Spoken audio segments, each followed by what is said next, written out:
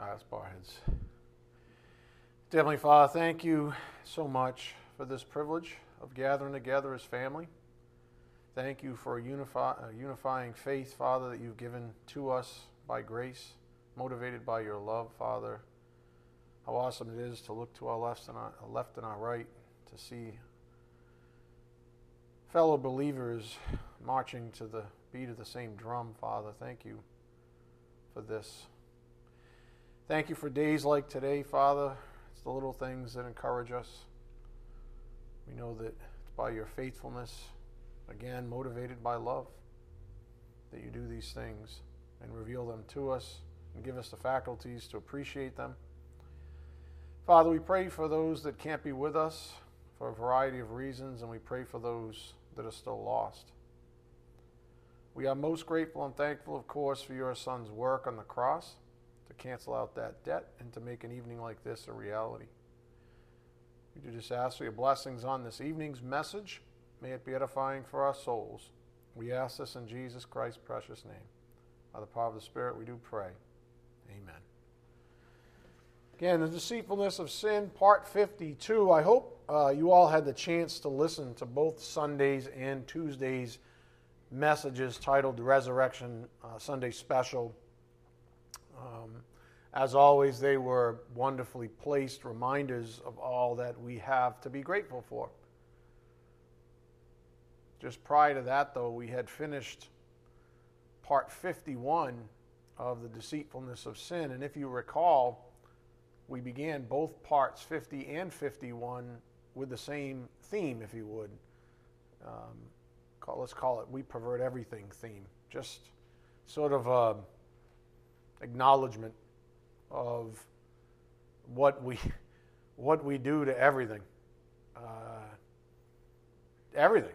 I mean, we typically point to bad things, but we can take something pure and good and divine and just pervert it.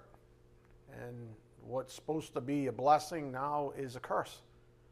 And so the Spirit had us thinking about how we really go about perverting everything. And sometimes, given the nature of the deceitfulness of sin, and I think that's the purpose of a series like this, is we don't always recognize it. We don't always see it as it's even unfolding in our own lives. We are part of this car wreck in slow motion, and we don't realize we're in the car until sometimes, we suffer some bumps and bruises. And the Spirit has, messages like this one to sort of wake us up and say, the reason you're hurting, the reason you have all those bumps and bruises and those scars is because you've been deceived by something insidious called sin. And remember, you have a sin nature, so the first place you look is within yourself. What is it that you're partaking in? What is originating with you? A lot of, let's call it cowardice in the spiritual life. We like to do, the blame game. We like to point outside of us, it's so-and-so's fault, or, I had bad parents, or, I grew up this way, or I grew up that way, and this tragedy happened, and that's the reason I'm the way I am. Come on, man, you're 50. It's time to call a spade a spade. It's time to recognize that there's something in you that is perverse, terribly so, and arrogant, and refusing to be humbled by truth.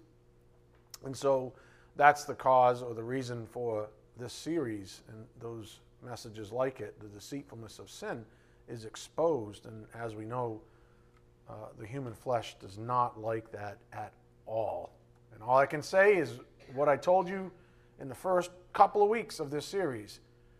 As soon as I got on the deceitfulness of sin, I said, just buckle down, because you will be attacked. From day one, I don't even know how many months it's been, months now. From the beginning of this series, I can personally say that it's been attack after attack. It's been a real struggle, I guess. And what the Spirit shows us, if we're open to it, is that it really is a lot to do with just recognizing the human flesh in ourselves and in others. Just learning to, hate sin. I hate sin so bad. I cannot wait until I don't have to deal with it anymore. And I'm not being selfish. I'm just saying as a general rule. It's just awful. It's a disease. Sin is awful. Anyways, the Spirit had us, gave us this last Thursday, and this was, again, on the coattails of that, we pervert everything theme. Doing nothing is an activity. There's some people that say, I'm saved now, I'm going to be like Sweden and I'm going to stay neutral. No, you can't do that. That's not how it goes. Neutrality is actually evil because you have a calling on your life. And that calling requires that you be a doer, not merely a hearer who deludes themselves. So you can't take the Sweden route. This is an active life that we live. We're not called to sit there and rest on our laurels. And if you're doing that thing as a so-called Christian, I would argue that you have a bigger problem potentially. That if you're not motivated somehow, something might be wrong. And that also has been a big portion of the messages from this pulpit ever since we really spun up the gospel again back in, I think it was October of 2015. So again, doing nothing is an activity. If you choose to say, I choose to do nothing, you've just made a decision, taken a stance, rejected the Lord's unction. To follow Jesus implies real activity, thoughts, behaviors, a.k.a. obedience. Obedience. And it's funny because the more I read the Bible, the more I realize that obedience isn't just wrought with blessings. In other words, it's not just that thing. Obey and you'll be blessed. But it is an imperative, an absolute. It's not just, again, something that ushers in blessings. It's not like, I'm going to obey a command, and because I'm obeying the commands of the Lord, I'm going to be blessed. That is actually true. But it's deeper than that. It's bigger than that. It's literally an imperative. It's an absolute for believers. That's what I'm learning. So at the end of the day, because of the nature of obedience, it isn't optional. It's not even an option for a believer. And if you're a believer, you know exactly what I'm talking about. You say, I don't have an option. There's many times, I've told you this is silly to say this, but there's many times I'm like, man, I just don't want to do this anymore. People drive me crazy. I got enough of my own problems. I don't need to look at, 50, 60 faces and say, now I got to be concerned about these people as well. And he's like, you don't have an option. And I go, I know. I know. I'm just venting, complaining, because I'm human. I'm weak. We don't have an option. And if you're a believer, you know that. You know that you've been purchased with a price. You know that you've been made new. You know that you're His. You're a slave of the great master, Jesus Christ Himself. So obedience has to take on a different thing in our heads, not a religious tone. It can't just be, well, I'm going to obey and then, be blessed, this formulaic type thing. It has to become more than that. We have to understand the way God sees obedience. It's an imperative. It becomes who we are. And if you look at Jesus Christ, our prototype, that defines Him, doesn't it? It literally defines His ministry. He said, I came to follow my Father's will. That's it. It literally defined who He was. And if that's our prototype, then that's who we are being sanctified into being like. Christ-like, Christian. So it's a divine imperative. It's an absolute that we obey. Literally, if you look at Jesus Christ and His life, that was Him. He manifested obedience. And He also manifested other things, as we'll see in a brief moment. So it isn't optional for a believer. We've got to wrap our heads around that. This is something that Jesus plainly stated. But I sometimes think that it is so plain, the way He stated it. It is so plain that we can overlook, I'm going to use a word, the profundity of it, how profound it is. We can overlook the profundity of it, how profound it actually is. It's so plain. I think we just go, yeah, but that was Jesus, Or he was just waxing poetic. He really wasn't.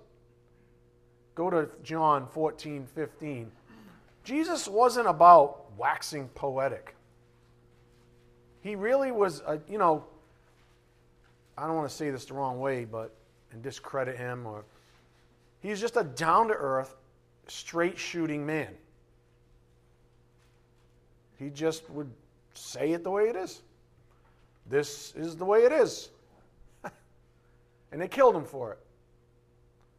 But look at this. It's just so plain, I think, that it's easy for us to sort of glaze over it and just say, well, that's like, I don't know, unattainable. It's just so plain. John 14:15. So simple, though, isn't it? He said, if you love me, you will keep my commandments. Do you see it? If I took out all the other words except 3, if and you will, do you see it? If, doesn't matter, you will. You understand? If this, you will that.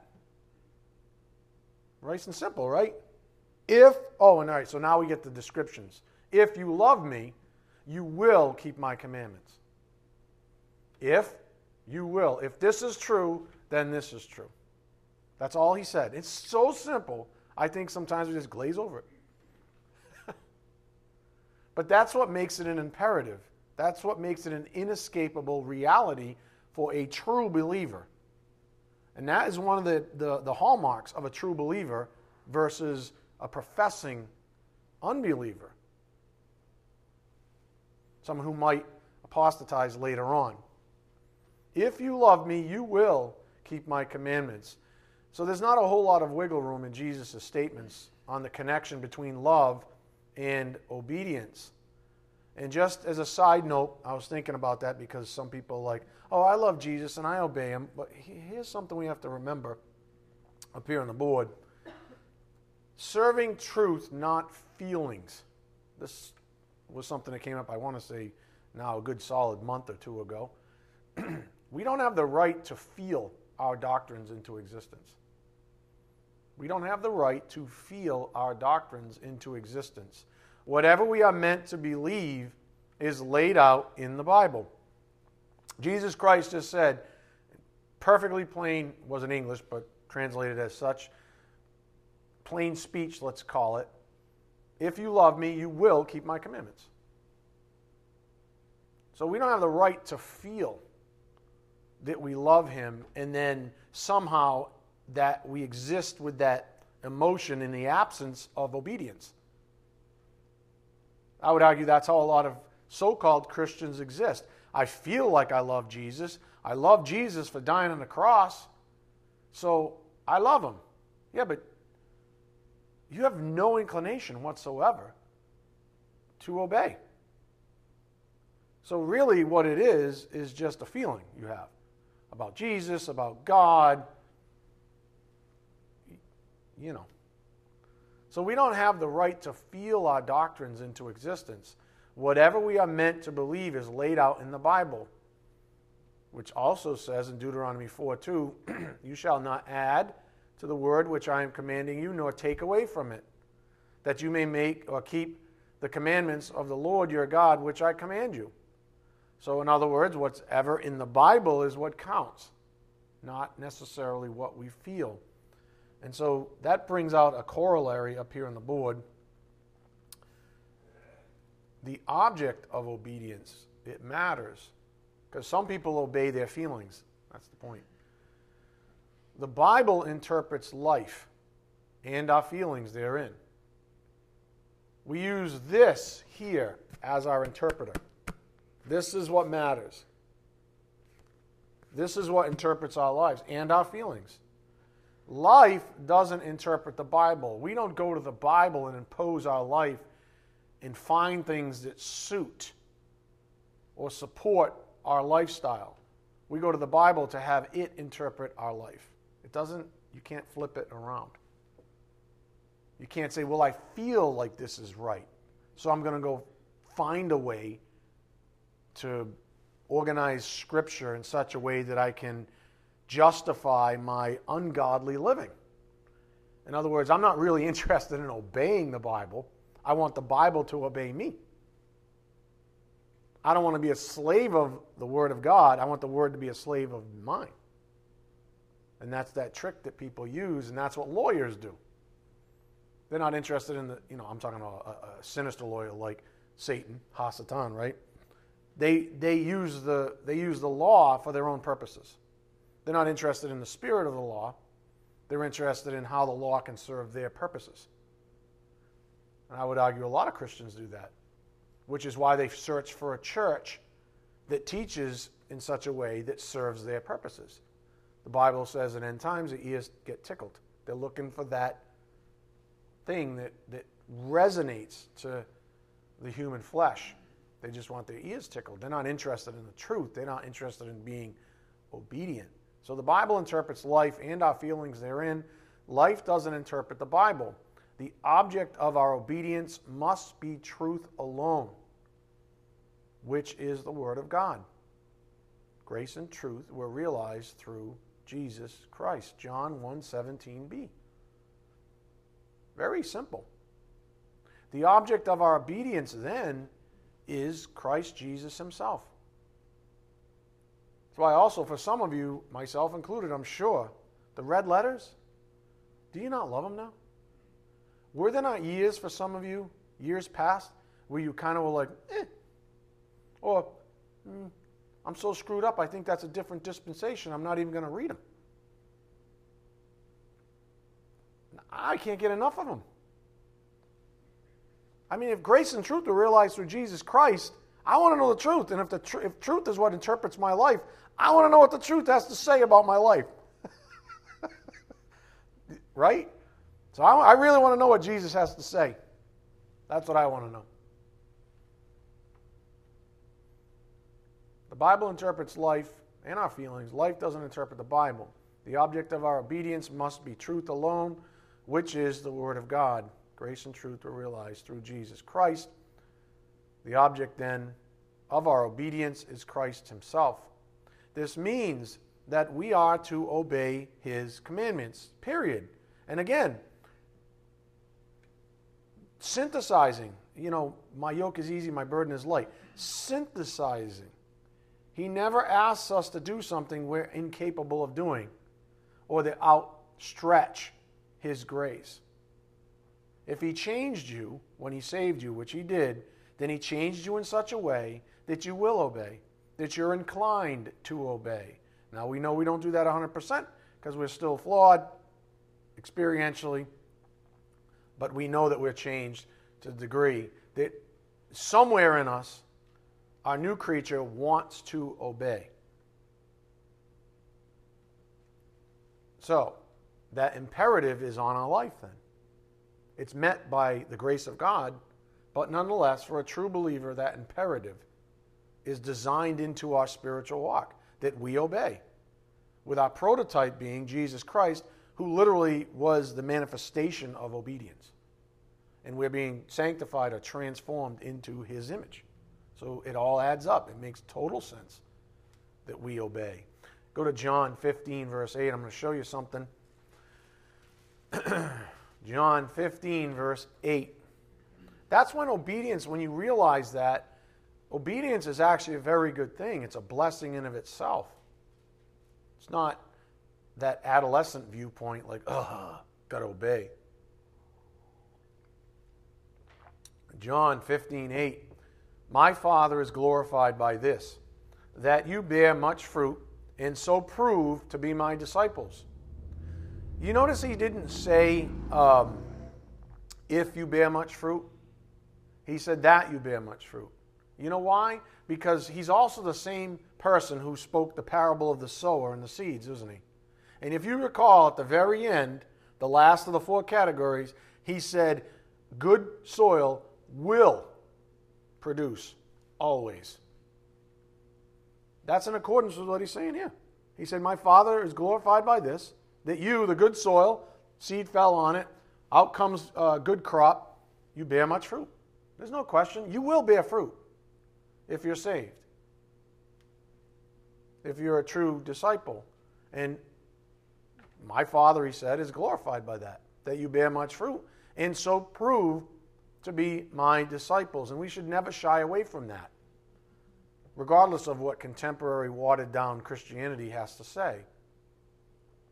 Verse 9, just as the Father has loved me, I have also loved you. Abide in my love. Again, look at this. You ready? 3 words. If and you will. But it's reversed. If you keep my commandments, you will abide in my love. If you keep my commandments, you will abide in my love. Just as I have kept my Father's commandments and abide in his love. Again, he did it perfectly. We don't. Now I need you to concentrate, because here we have the sister statement to what we just noted in John 14:15. It said, if you love me, you will keep my commandments. So what we have then is a bidirectional pair of interlocking promises. If you can almost visualize it, think of like love and obedience, okay? Jesus looks from the perspective of love towards obedience. If you love me, you will obey. And then from the perspective of obedience back towards love. He says, if you keep my commandments, you'll abide in my love. And all I can see is almost like this. Like he's locking in 2 statements like this. And he locks love and obedience into the same sphere. In other words, they're intrinsically bound. That's the imperative. They're intrinsic to each other. If you love, you obey. If you obey, you love. If you love, you obey. If you obey, you love. That's intrinsic to a true believer in Christ Jesus, because that's what brings glory to God. And we know why he leaves us here after he saves us. That's his intention, to glorify himself. And oh, by the way, there's a bunch of rubbernecking angels looking too. If he says he's going to do something, Philippians 1:6, you know what? He's going to do it. He says, if you're able, by my grace, then I want you to do it. I'm going to have you do it. And I believe that a true believer in Christ Jesus knows this. It might be distant when you're first saved, this whole thing. It might have to develop over time. But I believe that imperative is known. I think that when you're saved, you have been given new marching orders. And your new creature wants to obey and loves Christ and has a relationship to God the Father, just like Christ said. So, that's what I see, a pair of interlocking promises from the perspective of love. If you love, you obey. If you obey, you abide in my love. And I see these, it just locks them together. So he locks in a doctrine, so to speak, together his pair of promises, as they're stated, if and you wills, they interlock. All right, look at verse 11. These things I have spoken to you, so that my joy may be in you, and that your joy may be made full. This is my commandment, that you love one another, just as I have loved you. Greater love is no one than this, that one lay down his life for his friends. You are my friends if you do what I command you. Do you see the interplay between love and obedience? It's like, I want you to lay down your friends. Lay down your life for your friends. It's going to bring glory to the Father. That's what I want. I'm commanding it. I want you to do it, because I also want you to experience love. You can't escape the two. That's the point. If you talk about obedience, you immediately have to engage with the idea of love. If you talk about love, you immediately have to engage with obedience, because they're interlocked. You see, that's much deeper than a religious practice of, if I obey, I get blessings, right? It becomes you. This is who you are. You're obedient because you love because you're obedient. They're together. You can't speak of one without the other. That's what Jesus teaches us. I think it's so simple that we just sort of like go, whew, sometimes. We read right over the top of it. And we don't see it as an imperative. We see it somewhat religiously. As, okay, I'll obey so I can be blessed, because, everybody wants to be blessed, right? No, it's deeper than that. It's a true Christian imperative. Love and obedience. Probably why he's been bringing up obedience so much from this pulpit for a very long time. And I think it's just so easy to get religious about it. And even as some outside of this church say, or maybe even some that have left, do not understand what I'm teaching right now. They don't understand it. They're still enslaved to some old religious thinking. And then they'll accuse this type of teaching as being religious, or even like a works type program or something like that. They'll take something, I don't know, just like I started off, they'll take something beautiful and pure, something that we just saw Jesus say, that's locked together divinely, and pervert it, and then ruin it, and then ruin the whole thing. But to each their own, everybody has to grow up, right? Some of you are just realizing this for the first time, so what, are we going to judge people because they were you yesterday? How many people do we have in our lives who say, I believe in Jesus and therefore I'm going to heaven? And yet they have no regard for his commandments. They aren't even interested in learning them. I know a lot of people like that. I don't know what the last tally is, but not that long ago I saw a statistic in the United States that supposedly some really high number, maybe 85 is too high, but I think it was 85% claimed to be Christian in this country. There's no way. I'm not God, so I can't say 100%, but I'm convinced there is just no way that 85% of this country is a true believer in Christ Jesus. Most of the people I meet that even say they're Christian could care less about Jesus, know really nothing about him, don't even have the gospel right, and really their lives are an indictment against obedience itself. So in other words, just that whole, what I just described, ejects them out of the sphere we just developed in Holy Scripture. If these two things are interlocked and they're interchangeable and there's basically one sphere that Christ said, abide in it, and you get love and obedience, just abide in me the way I abide in the Father, because this is divine thinking. Love and obedience, they're one and the same. God and Jesus and the Holy Spirit, they've never been out of step. They don't have to do that military change step. Do they ever have to do that? No, never. They're always lockstep. So obedience is implied. You know what I'm saying? But I don't know where I was just going with that.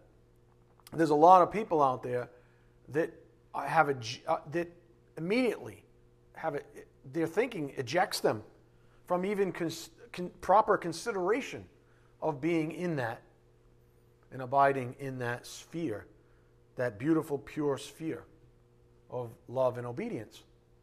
Their lives are an indictment to them. So I know a lot of people like that have really no regard for his commandments or even Jesus, when Jesus Christ is the fullness of grace and truth. I would say that the majority of so-called Christians that I've met over the years fall into this category of mankind. The truth, though, is that for believers, we are or have been recruited into Christ's army, at which point our spiritual service of worship, Romans 12:1, and therefore our commitment to obedience has truly begun. It's part of who we are. And that's why the military analogy works. It's because we've been enlisted into Christ's army. And it's implied that if you enlist in the army, you obey. You want to obey. Because you agree with the purpose of said army. That's the whole idea. That's why people even join the army in America voluntarily, because they at least agree with the purpose of the army. And that's obviously a flawed analogy, but you get the point. Last week, the Spirit got practical with us using work ethics as a manifestation of that which exists within us. Obedience, namely a desire to obey Christ's command to work hard as unto Him and not for our fellow humans. We might serve fellow humans, but at the end of the day, we work as unto the Lord. And that's a practical command. And it requires a certain amount of what? Obedience. Christ's Spirit also warned us not to hyper-spiritualize Holy Scripture in order to render His practical commands impotent. In other words, there's a tendency, I believe, knowing what I know about some people's belief system, to spiritualize very practical statements in Holy Scripture. To say, no, that's just, it's all spiritual warfare, therefore it's all between your two ears.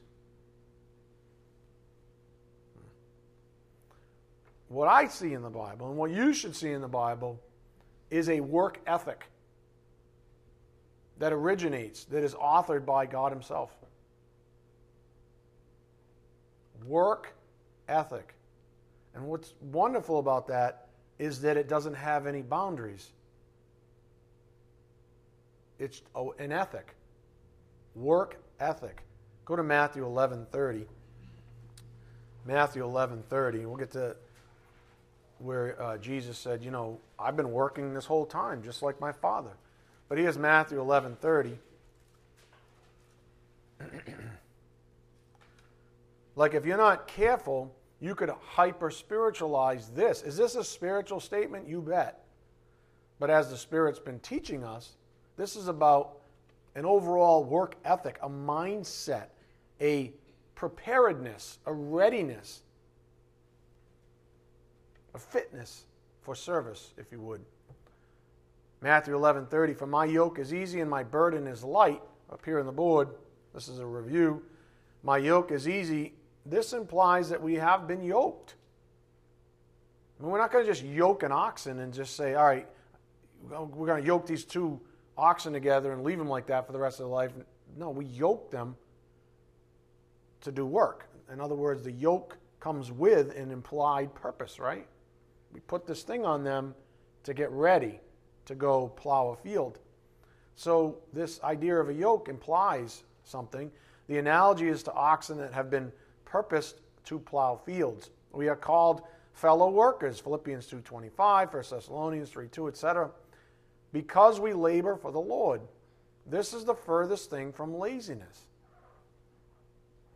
So a yoke implies being made ready for labor. That's it. Don't try to hyper-spiritualize. Don't try to make it something that it's not.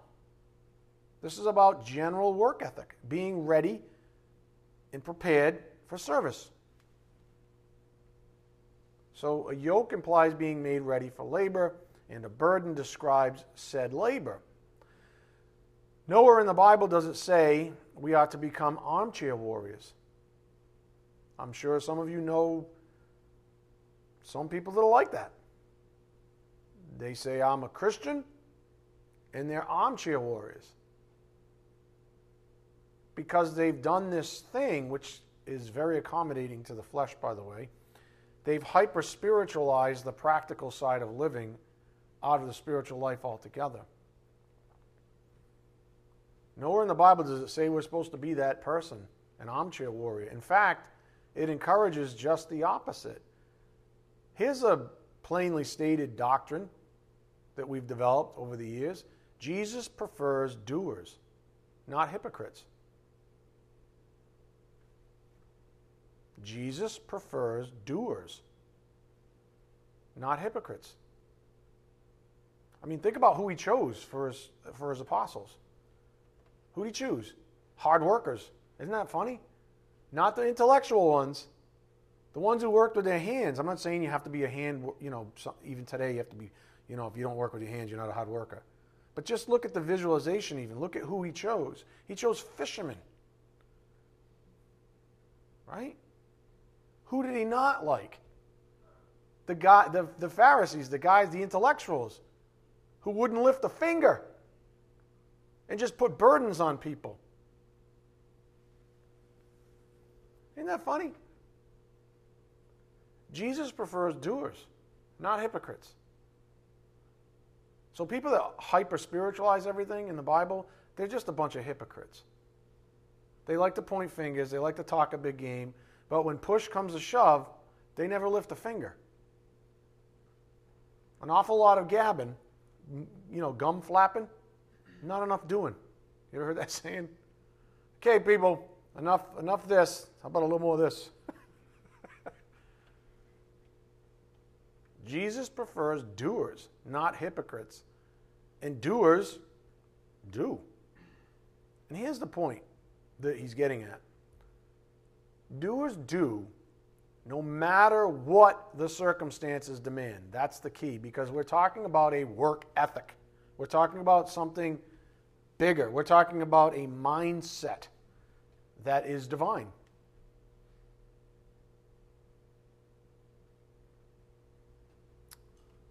Doers do, no matter what the circumstances demand.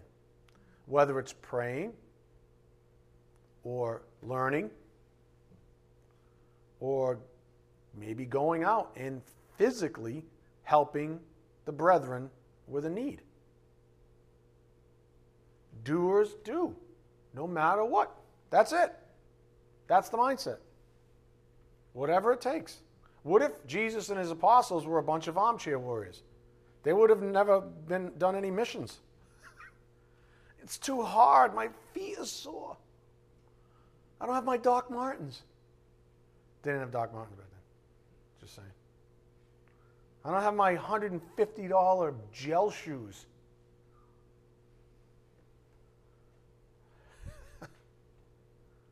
It didn't matter. It's whatever was required to fulfill the mission. Here's the point.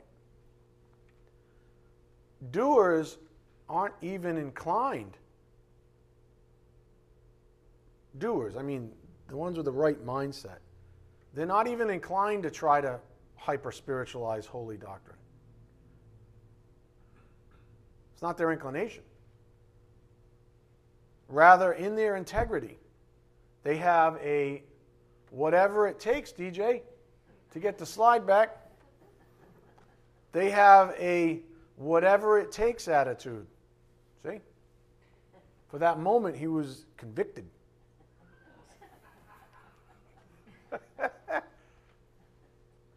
Let me say that again. Doers aren't inclined to try to even hyper-spiritualize holy doctrine. Rather, in their integrity, they have a whatever it takes attitude. Whatever it takes. I don't even care. Just tell me what I got to do. Whatever it takes. That is the person I always tried to hire. Whenever I was in a position where I had influence over hiring or directly hiring, that's the person I always tried to hire. I didn't care. The guy that came in with the brass and the talk the big game, mouth flapped. And I'm not saying that doesn't, that's not part of doing in some jobs. I'm just saying, I looked for a can-do, whatever it takes attitude. If you just show me that you want to work, you just show me that you're a doer, we can work with the rest, right? We can train you, we can do whatever. Those are the best employees to have. They're also the best soldiers. Right? I mean, Joey would tell you that. The last person you want is a union rep in a trench. Can't shoot that guy that's about to stab you in the face because that's not my job description. I'm a medic. I do sutures. No, I want a guy that's going to come flying over the top of me, buckaroo banzai, and take the guy out. Whatever it takes.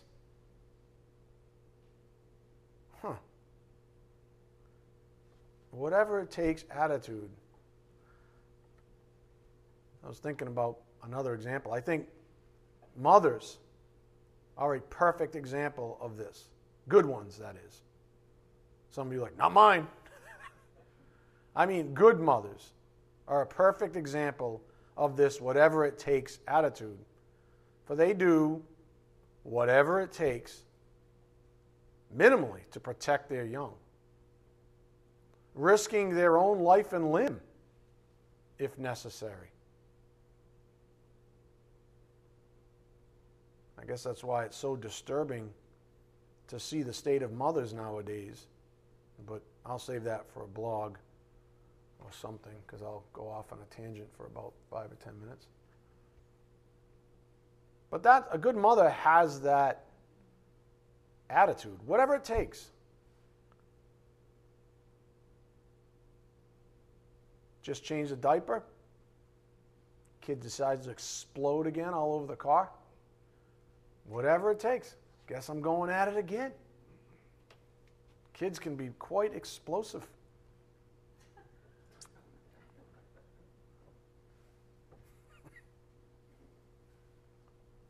Whatever it takes. Mess with their young. I guess that's, again, why it's so disheartening nowadays to see what I see. People, mothers wanting children, but they don't actually want to be mothers. Back to our point, Philippians 2:25. But I thought it necessary to send you, up here on the board, here we go, up here on the board. But I thought it necessary to send to you Epaphroditus, my brother and fellow worker and fellow soldier, who is also your messenger and minister to my need. Now, does that sound like an active ministry or a passive one? Of course, it's active. He's like, whatever it takes. I mean, if someone has needs, we don't know what Paul's exact needs were, but they were probably many.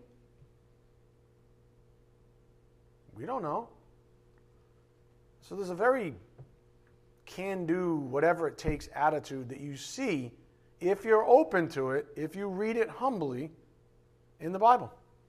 It's just a bunch of people that God has selected that do whatever it takes to get the job done.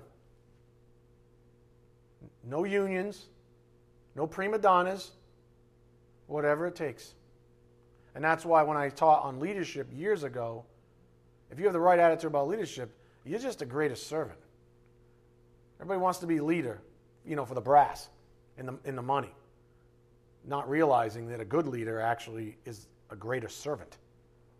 That's something Jesus taught. Whatever it takes. Ask any good leader, who's the last person to go home? The good leader.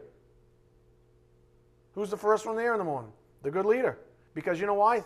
Things proverbially fall through the cracks. And when the buck stops at you, guess what? You have it. Well, you know what? Maybe that was your job this past Resurrection Sunday. Maybe you let something fall through the cracks. Maybe it was your job. Maybe you were the spiritual leader in the group. And you were, too busy, whatever it is you were doing, and let it literally fall right past you through the crack. That's not a whatever it takes attitude. And that's what the Spirit's trying to develop in us. And once your eyes are open to it, that obedient side of you will respond. Because that's how you've been made new. Again, being yoked implies work. Up here on the board, 1 Thessalonians 3, verse 2. And we sent Timothy, our brother and God's fellow worker, in the gospel of Christ to strengthen and encourage you as to your faith. For the sake of review, let me give you some scripture from last Thursday on this point. I'll go quickly, and I'm giving them to you in the American Standard Version. Again, not a plug for that Bible translation, but it's a really good translation. So if you're in the market for a new Bible, get the ESV, in my opinion. I'll still use an ASV up here, or the New American, but whatever. They're pretty close. But I'll sneak in this translation whenever I can. Proverbs 13:4. The soul of the sluggard craves and gets nothing, while the soul of the diligent is richly supplied. Proverbs 18:9. Whoever is slack in his work is a brother to him who destroys. Proverbs 19:15, slothfulness casts into a deep sleep, and an idle person will suffer hunger. Proverbs 21:25, the desire of the sluggard kills him, for his hands refuse to labor. Proverbs 24:33-34, a little sleep, a little slumber, a little folding of the hands to rest, and poverty will come upon you like a robber, and want like an armed man. And then Ecclesiastes 9:10, whatever your hand finds to do, do it with your might, for there is no work or thought or knowledge or wisdom in Sheol to which you are going. Do it. Work as unto the Lord. Thinking back on that, for motivation's sake, just remember that this work ethic, let's just call it that, since that seems to be the Spirit's choice this evening, this overarching work ethic that is authored by God Himself has a purpose.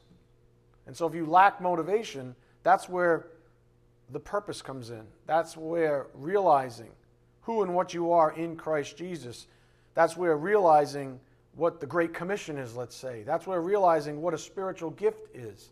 That's where realizing all these things, they establish your purpose so that the work ethic doesn't dry out, doesn't run out of gas, and doesn't run on fumes every day. That you actually have a purpose. So just remember that this work we speak of has a purpose. It isn't vapid or simply to fulfill some command. There's a reason for it. And ultimately, it's the gospel of Jesus Christ. Ultimately, it all comes down and back to the gospel. Work is an overarching theme in the Bible. A doctrine, even, that touches all others, whether you believe it or not. It's there. The Word of God is alive and powerful and active. You know, in electrical engineering terms, we call that work. When something moves or flows, that's called work. Something has to push it, right? Things don't just move. There's work to be done. So, work is an overarching theme in the Bible, a doctrine that touches all others, which makes sense considering that God is the author of this, quote, whatever it takes attitude. Who do you think is giving that to you right now? Either I'm filled with the Spirit or I'm not. Who do you think is giving you this message right now? Who's the author? Who's the one actually speaking? It's not Ed Collins, I can tell you that. It's not me. God is the author of this whatever it takes attitude that He's trying, to your benefit, by grace, to bless you with. Seeing it clearer and clearer.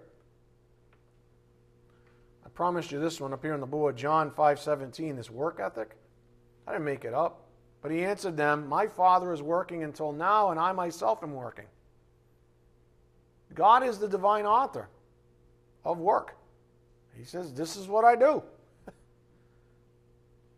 I mean, think of Genesis when in the creation account. He worked for 6 days. He rested on the seventh. Okay. 6 out of 7 days He worked. He doesn't begrudge us rest. You don't have to become a workaholic. But He really is the author of work. And who's done more work than God? Not you. Right? I mean, work ethic, and I'm not just talking about, physical work. I'm talking about a mindset. Whatever it takes. Let's do this thing. I'm part of a team now. Whatever it takes. Let's read Paul's words now. Go to Colossians 3:23. Colossians 3:23.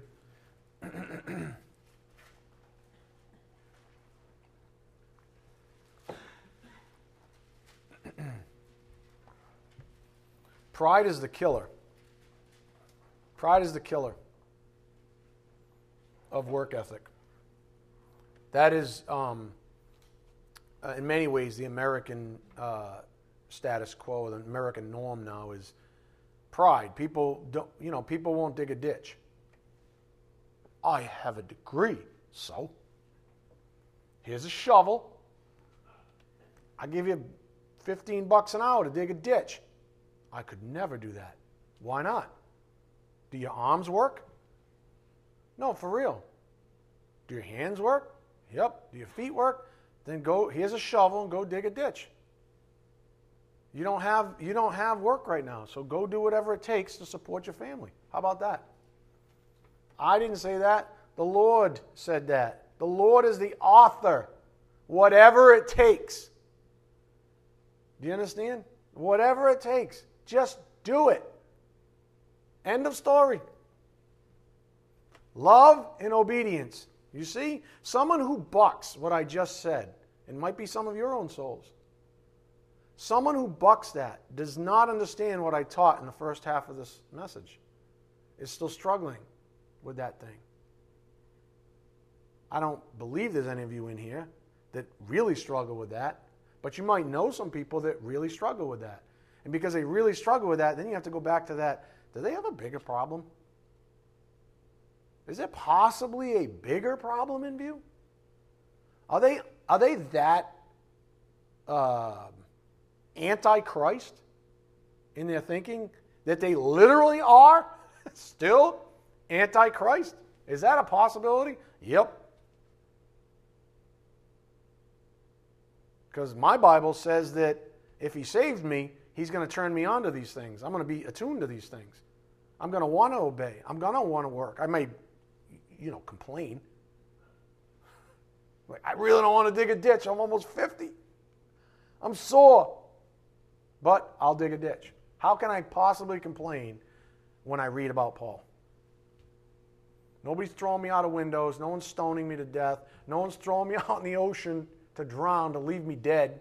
Nobody's doing that to me. Nobody hates on me. I get to walk into a mall, whatever. I don't really walk in the mall, whatever. I get to walk into a whatever, and nobody wants to kill me. How can I possibly complain about maybe someday digging a ditch?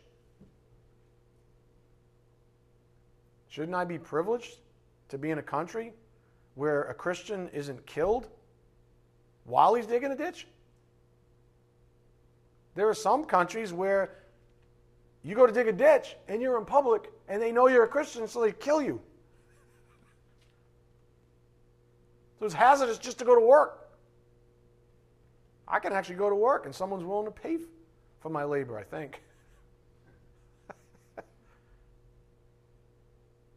Anyways, what did Paul write? Colossians 3:23. It's just a mindset. That's all I'm trying to teach you. Whatever you do, do your work heartily, as for the Lord, rather than for men. Don't be a little prima donna. That's working for men. That's working for the sake of pride. Don't be a little prima donna. Do whatever it takes. Seriously. Whatever you do, do your work heartily as for the Lord rather than for men, knowing that from the Lord you will receive the reward of the inheritance. It is the Lord Christ whom you serve. For he who does wrong will receive the consequences of the wrong which he has done, and that without partiality. How about Ephesians 5:13? Go there. Ephesians 5:13. I love the angle in which the Spirit's been developing this work ethic. Because it really is a doctrine in the Bible. Work ethic, good work ethic. It is actually a doctrine. It is actually has actually a prominence in the Bible. And we just saw Jesus Christ say, I'm working. My Father works. He's always at work. Ephesians 5:13. I always get a kick out of that. This is funny, not to digress again, but I will. So, we could see a picture. If I showed you a video right now of, say, Kenya, right? Look at God at work in that orphanage. It's unbelievable. Look at all those children that are being cared for and all that stuff. You know what? There were men and women, maybe even children, that helped build the place where those orphans are, that worked in the field for the food that goes on their table at night, that bought shoes and clothing and all that other stuff. Isn't it wonderful how the Lord's at work? And it's magic. They just showed up and there was an orphanage. No, there were people who were willing to work really hard with very little money, in some cases, to build an orphanage. That actually takes, you ready?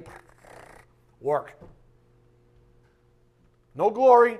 Nobody's saying, oh my God, you're a spiritual giant. No. Hey, get me I almost said the effing.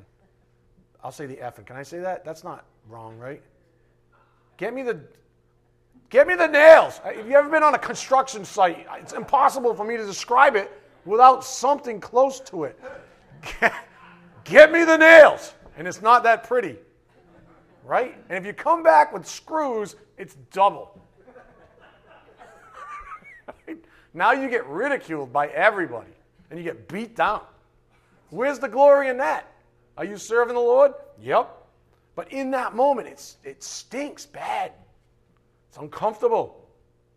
Okay, tell that to Jesus, who hung on a cross. Tell that to Paul in those long journeys. You think everybody was going, oh my God, Paul, you're amazing. We do that now.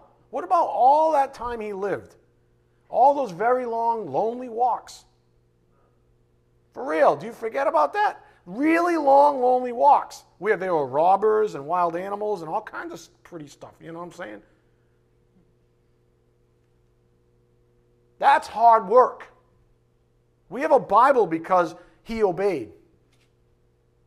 Do you understand? He wrote about the things he did. That if he didn't work, if he didn't have that ethic, whatever it takes. Paul was brilliant. Probably smarter than anybody in here. Some of us put together. Brilliant. And look what God called him to do.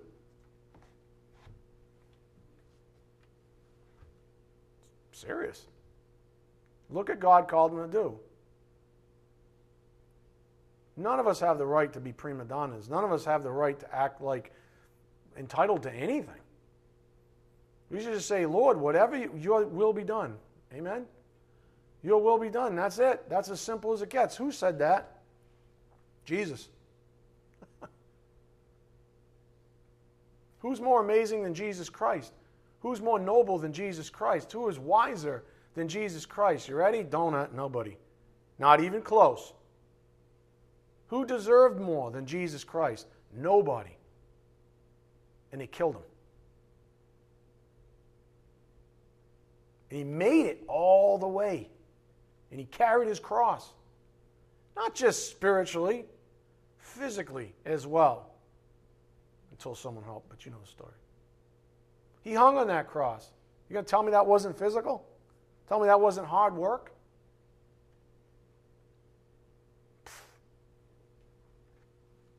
Ephesians 5:13, you there, right? Ephesians 5, it's just a mindset. But all things become visible when they are exposed by the light. Some of that's happening for some of you right now. All things become visible when they are exposed by the light, for everything that becomes visible is light. For this reason it says, awake, sleeper, arise from the dead, and Christ will shine on you. Therefore be careful how you walk, not as unwise men, but as wise, making the most of your time, because the days are evil. Does that not sound like our nation right now? We're like sore thumbs. I don't even know where to turn anymore. How about you? This is like one of the only places, besides my own home, of course, but it's the only place I can actually turn for any solace. Because as soon as you step out there, it's a bunch of antichrists. It's very few people you come across even want to talk about Jesus Christ. So we have to go out, and we have to search and find and help the brethren to do the same. Lift each other up. Making the most of your time, because the days are evil. I mean, maybe something you do behind the scenes is, maybe the person who sends money to those, like the orphanage. I don't know, that's between you and the Lord. But money doesn't grow on trees, does it? Last time I checked. And you might say, well, I don't have any money to give. Here's a shovel. You don't have any money because you don't work. The only time you ever work is for yourself. So you can spend it on your own pleasures. But I really want to support the orphans. Here's a shovel. Whoa. See how it goes? How quickly these messages fall to the wayside.